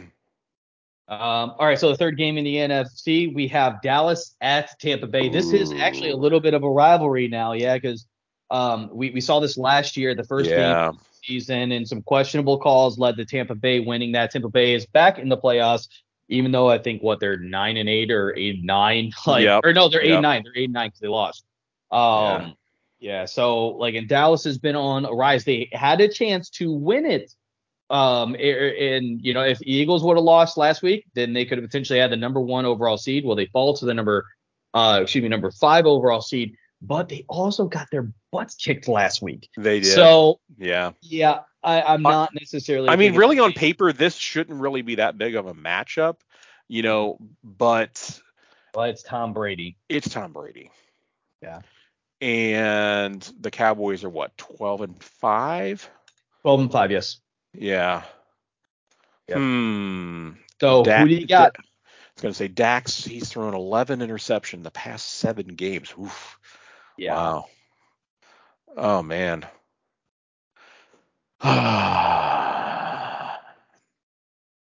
Man, this is. God, I really don't want to say this, but you know what? I'm gonna go with the Cowboys. I'm gonna go with the upset. I think I'm gonna go with the Cowboys here. So you flip flop and go with the Cowboys. I think I am. Yeah, well, I want an upset here. I'm gonna call an upset here. This town ain't big enough for the both of us because I'm also going with the Cowboys. All right. I do believe, and honestly, Adam, I don't believe this is going to be a close game. I think that Dallas is going to get to Tom Brady early. I think Tom Brady is going to make some mistakes, and I really believe, another bold prediction, but I believe this is the second to last or last year for Tom Brady. A lot of people are talking about that he's going to play, like he might even leave Tampa Bay and go somewhere else. Maybe he'll retire and then come back again, and he'll just keep doing that year after year. Huh? Yeah. Okay, Michael Jordan, like calm down. You know what I mean? Like, I was going to say, when does he change sports then? Yeah, well, he's gonna go try to play golf or something. Yeah, I was gonna say, he's gonna start playing baseball next or what? Yeah, I tell you, again, I just don't believe that the Tampa Bay team is as good as what they have been before. We'll have to see, kind of obviously how things go, right? But regardless, it's gonna be interesting. So yeah, well, that's getting us all the way through then for the wild card weekend then. So I guess we're moving on then to the divisional round, I guess, huh? The divisional round, yeah. The Chiefs. We only have two different. We have two differences. In the one in the AFC, one in the NFC. So definitely different for sure. But I think that it's going to be fun because these are both of the games that we differed on, right? Mm-hmm. I really believe are going to be games that are like very close. You know what I mean? Agreed. And I really believe can kind of go either way. Yeah, it could go either way. Yep. Yeah. We'll see how it goes. Yeah. Okay. Well, I will go ahead and start since it's in the NFC or the AFC, excuse me. And then we'll go back to the NFC here. So I have the Chiefs versus the Chargers. You have the Chiefs versus the Jacksonville Jaguars. So the Chiefs obviously are the number one offensive team. They have the what's most likely going to be the MVP, and Patrick Mahomes has been phenomenal. But most people seem to forget also too that they have the second best pass rushing team. They have the second most amount of sacks, and they also have they're like a few ticks behind the Eagles in the second pass rush win percentage. They have done a phenomenal job. If they go up against the Chargers, which is my prediction, that's another rivalry game. And dude, how many times have we seen it where it's like within a field goal for the past 3 games? It's like one score games or overtime, like to decide it. It's such a difficult one to go off of and to decide, but I gotta go with the Chiefs. I mean, I think the Chiefs they're gonna win this one. They've already beat the Chargers twice. The Chargers are a little bit more beat up as well. And I think that being at home in the playoff atmosphere and everything, I really just believe that it's going to be Chiefs all the way there. Yeah. Yeah. And I have the Chiefs also winning as well over Jacksonville. I think that's no comparison. Sorry, but we've got Juju, we got Kelsey, we've got Mahomes, and we're being led by Andy Reid, who has been looking at some stats here. He's 28-6. 28-6 since we've had Andy Reid. There you go. Yeah, and that's just a ridiculous record. You know what I mean? So I do believe that that experience also comes into it. A lot of people might say, and there's not that much experience that comes into it, or experience is overrated. I disagree 100%. So, all right, we got you down for the Chiefs as well. Chiefs. Now we both agreed that it's going to come down to the Bills versus the Bengals, the game that should have been. Yeah, I was going to say the rematch per se. Only this one will be a little bit different situation here, obviously. Yeah, we're going to call this that was the prequel, so this is the first game. I guess so. Yeah. Yeah, and if everything plays out, it will be the Bengals at the Bills, which is going to be interesting for sure. Listen, the Bengals are one of the hottest teams in the NFL. They had something to prove last week against the Ravens, and they looked very good. The Bills did not look as good as I thought they were going to. We talked about this last session. I thought they were going to beat the absolute living hell out of. Well, they came out of the gate strong, sure in the hell, didn't they? Yeah, I mean, running a touchdown back, which was it was incredible. Actually, two of those. We actually had two of those last. Yeah. And I got to say, this was pretty cool too. That was said afterwards by Josh Allen in the post game interview. So that the last time the Buffalo Bills had a kickoff return for a touchdown was 3 years and 3 months ago from that date. Number 3. Obviously, Hamlin's number 3. And Josh Allen was pretty teared up around that. So obviously he cares.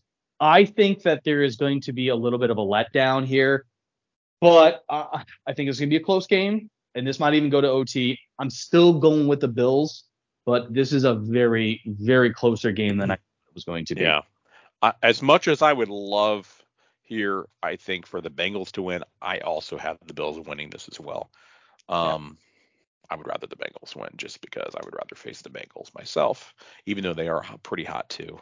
But I think that was our main competition with the Bills. We'll see, but like you said, we'll see how they play. Once they make it to that point. So if they do, is the question, which I believe they will. All right. Let's go ahead and get to the NFC here. So sure. The first matchup that we would have is the because we both come with the Cowboys, so they would be taking on the Eagles at home. Again, another divisional rival. So this is going to be a very interesting game for sure, especially because the Cowboys beat the Eagles the last time. The Eagles seem to have something to prove. But how hurt is Jalen Hurts? So he played hurt in week 18. Didn't look necessarily great, but the bye week's definitely going to help for sure. Is it going to be enough, right? So I did the AFC. You got to start here with the NFC. What is your pick between the Cowboys and the Eagles? I'm going with the Eagles.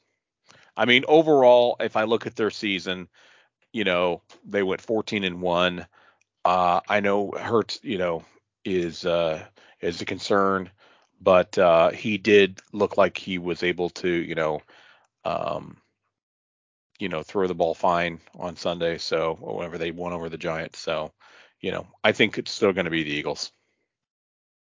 Yeah, I got to go with my gut. Back when last session what we had, I'm going to go with the Cowboys. I just believe for whatever reason that they're going to upset the Eagles. I don't believe that the Cowboys are. It's not that I don't trust the Cowboys. It's weird because I really don't trust any of the NFC teams. And we talked about this last session. I believe the AFC teams are much better than the NFC teams. But regardless, I just believe that the Cowboys are going to be able to beat the Eagles. I think that it's going to be a lot of pomp and circumstance for the Eagles. And the Cowboys are just going to come in. They had a win against Tampa Bay. I think that they're going to blow the doors off Tampa Bay. And I think it's going to end up happening is Jalen Hurts is going to actually get hurt in that game. I know he's still sore, but we'll see. But I'm going to go with the Cowboys for that game. All right, interesting. For the next of the divisional round, last game here, the divisional round, we have I had a difference than you did. So I have the Giants at San Francisco. You have Minnesota at San Francisco. Again, we talked a little about these teams already. Who do you got coming out of this game? Yeah, I was going to say Vikings at the 49ers here. Looking at this and the comparison, I have to go with let's see here. Overall, Minnesota went 3-3. They were outscored by 50 points versus San Francisco in the past. I mean, they do stand a chance potentially, but I honestly have to go with 49ers.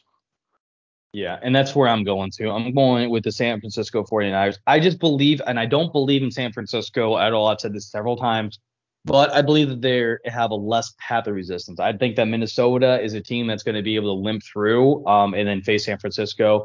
And the Giants, I think, are kind of the same way. I think they're going to pull off the upset against San Francisco. Against Minnesota, and then take on San Francisco. So to me, either one of those matchups I take a look at, I believe that San Francisco is going to be the outcome for that one. Yeah, agreed. Okay. All right. We'll get to the AFC Championship game, the game that a lot of people had already in the paper on the preseason. It just depend on who was going to be the home field advantage. Oh, wait, that's an oxymoron because it's going to be in Atlanta. The Bills and the Chiefs for the AFC Championship. Oh. Yeah. So this is going to be interesting. I will go ahead and go first. I'm telling you, I got to stick with my conviction, even though my gut's telling me to go completely off of it. I made the bold prediction. I talked about it in the last session, but I made the bold prediction that this game is going to go to overtime. And the rule that was changed because the Buffalo Bills bitched about it last is going to end up biting them in the ass. I think this game is going to go to OT. Bills get the ball first. They score a touchdown, kick a field goal. The Chiefs get the ball second. They score a touchdown and get a 2-point conversion to win the fucking game. I think that's what's going to happen. I got to stick with my convictions. I'm going with the Chiefs. This one I'm very, very, very nervous about. I've been telling you this for a while, Josh. I honestly am very fearful going up against the Bills in the AFC Championship. I want to say the Chiefs. I really do. But I'm really concerned that the Bills are going to win this. I wish I had the confidence you did right now. I will go with the Chiefs because I feel like I think they can upset them. But man, this is going to be tough. Trust in Patrick Mahomes. That's all I got to say. I will trust. All right. All right. So let's. We got the Chiefs. All right. So moving on here for the NFC here, we both have difference on who's going to be facing the 49ers, right? Mm-hmm. I have the Cowboys, you have the Eagles going into it. You are the first choice, then who's going to go to the Super Bowl from the NFC? I am going with the Eagles. Fly, Eagles, fly, huh? Fly, Eagles, fly. Yeah. So for me, I take a look at this in a lot of different ways. I don't believe in San Francisco. I mean, a lot of people, again, I don't either. A million times. But they say they're a complete team, and the Eagles are a complete team. I don't even have the Eagles making it past the divisional round. Cowboys versus San Francisco. This is an old school rivalry of the NFC, right? And I believe that it's going to come down to old remedies, and I believe the Cowboys are going to get back to the Super Bowl for the first time in a long time. And Jerry Jones is going to be super full mass. You know what I mean? The fact that he finally got there. But yeah, it's I just don't believe. I believe the Cowboys, especially if they get that far, they're going to be so amped that they're going to be able to just roll over the San Francisco 49ers because the Dallas has got a decent defense, right? And so does the Eagles. But again, it just I don't know. The NFC is too tough to tell for me, but I am going to go with the Cowboys. So we have a difference on the Super Bowl as well here. And I'll go ahead and go first if you want. So the Chiefs versus the Cowboys. I'm going to make this very easy. It's Chiefs all day long. I believe the AFC is stronger than the NFC regardless. Yep. There's going to be a lot of emotions and prop and circumstance that comes around the Cowboys being in the Super Bowl. They may start off strong, but Patrick Mahomes has been there, done that. And I think that Andy Reid's also been there, done that. So a composure is going to happen. And I believe the Chiefs are going to win it all. What I was saying the other day as well is that if we can make it through the Bills, I am confident that we can complete this. We can go to the Super Bowl and win it, no matter who we face. Right. So you have the Chiefs over the Eagles in your scenario. Absolutely. All right. So we both have the Chiefs winning it all. As long as we get through the Bills, that game, I don't know what I'm going to do for the AFC Championship game, but I'm going to have to be on heavily drugged or just something because I'm going to be nervous. It's going to be great. Yeah, it's going to be. It's going to be like you and Game 6 for 2019 for the Blues, and you just couldn't watch the game because you were so nervous about that game. That's me. That was like game 3, game 4, game 5, game 6. I know, but you were I just remember being at your house on game 6, and you were literally like in the bathroom vomiting. You were so upset about that game. You were you were a wreck. Like leading up to that game, I was so sick, dude. Like you were I just a wreck. It was so bad. I'm not to that point yet, but I am nervous. But the weird thing about that, man, I'm telling you, going into game 7, I should have been more nervous, but I was super freaking calm. And I was only going with alerts on my phone because I was not watching the game, watching the movie Evolution, of all things, on Netflix. And it came up on my phone. All right, let's go. We got the first goal. And then Petro scores. Let's go. I'm like, oh my God, we have a chance. And then, every single vibration from my phone, I'm like, oh my God, like, please, please, please. So I like slowly would scroll down and be like, into the second period. Oh, thank God. So that's when I started to really believe. I'm like, we have a 2-goal lead going into the third period.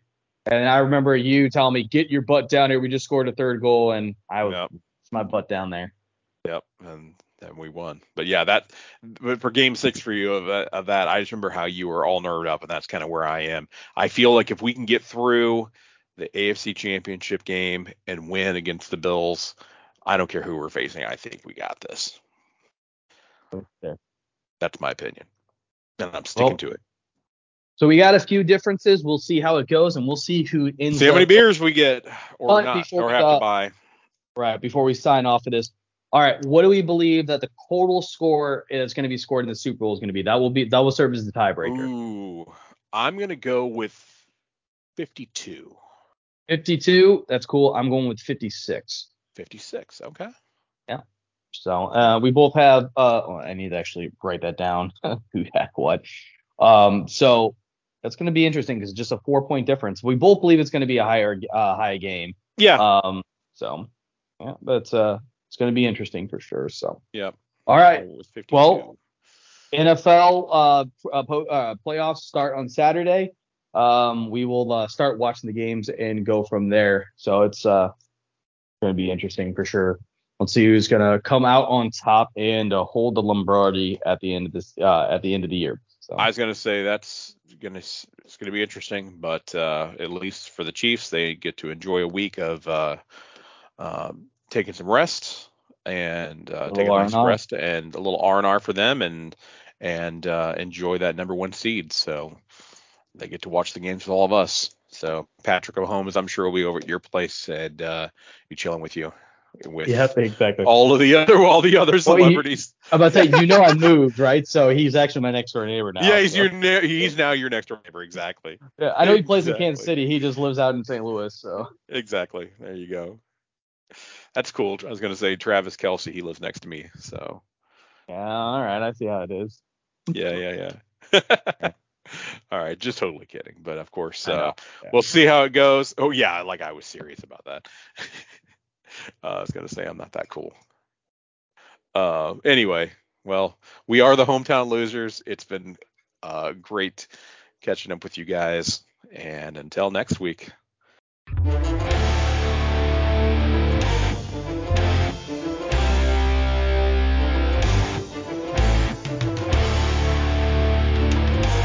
Hey guys, this is Adam. Just want to say thanks for listening to the Hometown Losers podcast. We'll see you next week as we continue our discussion of St. Louis sports.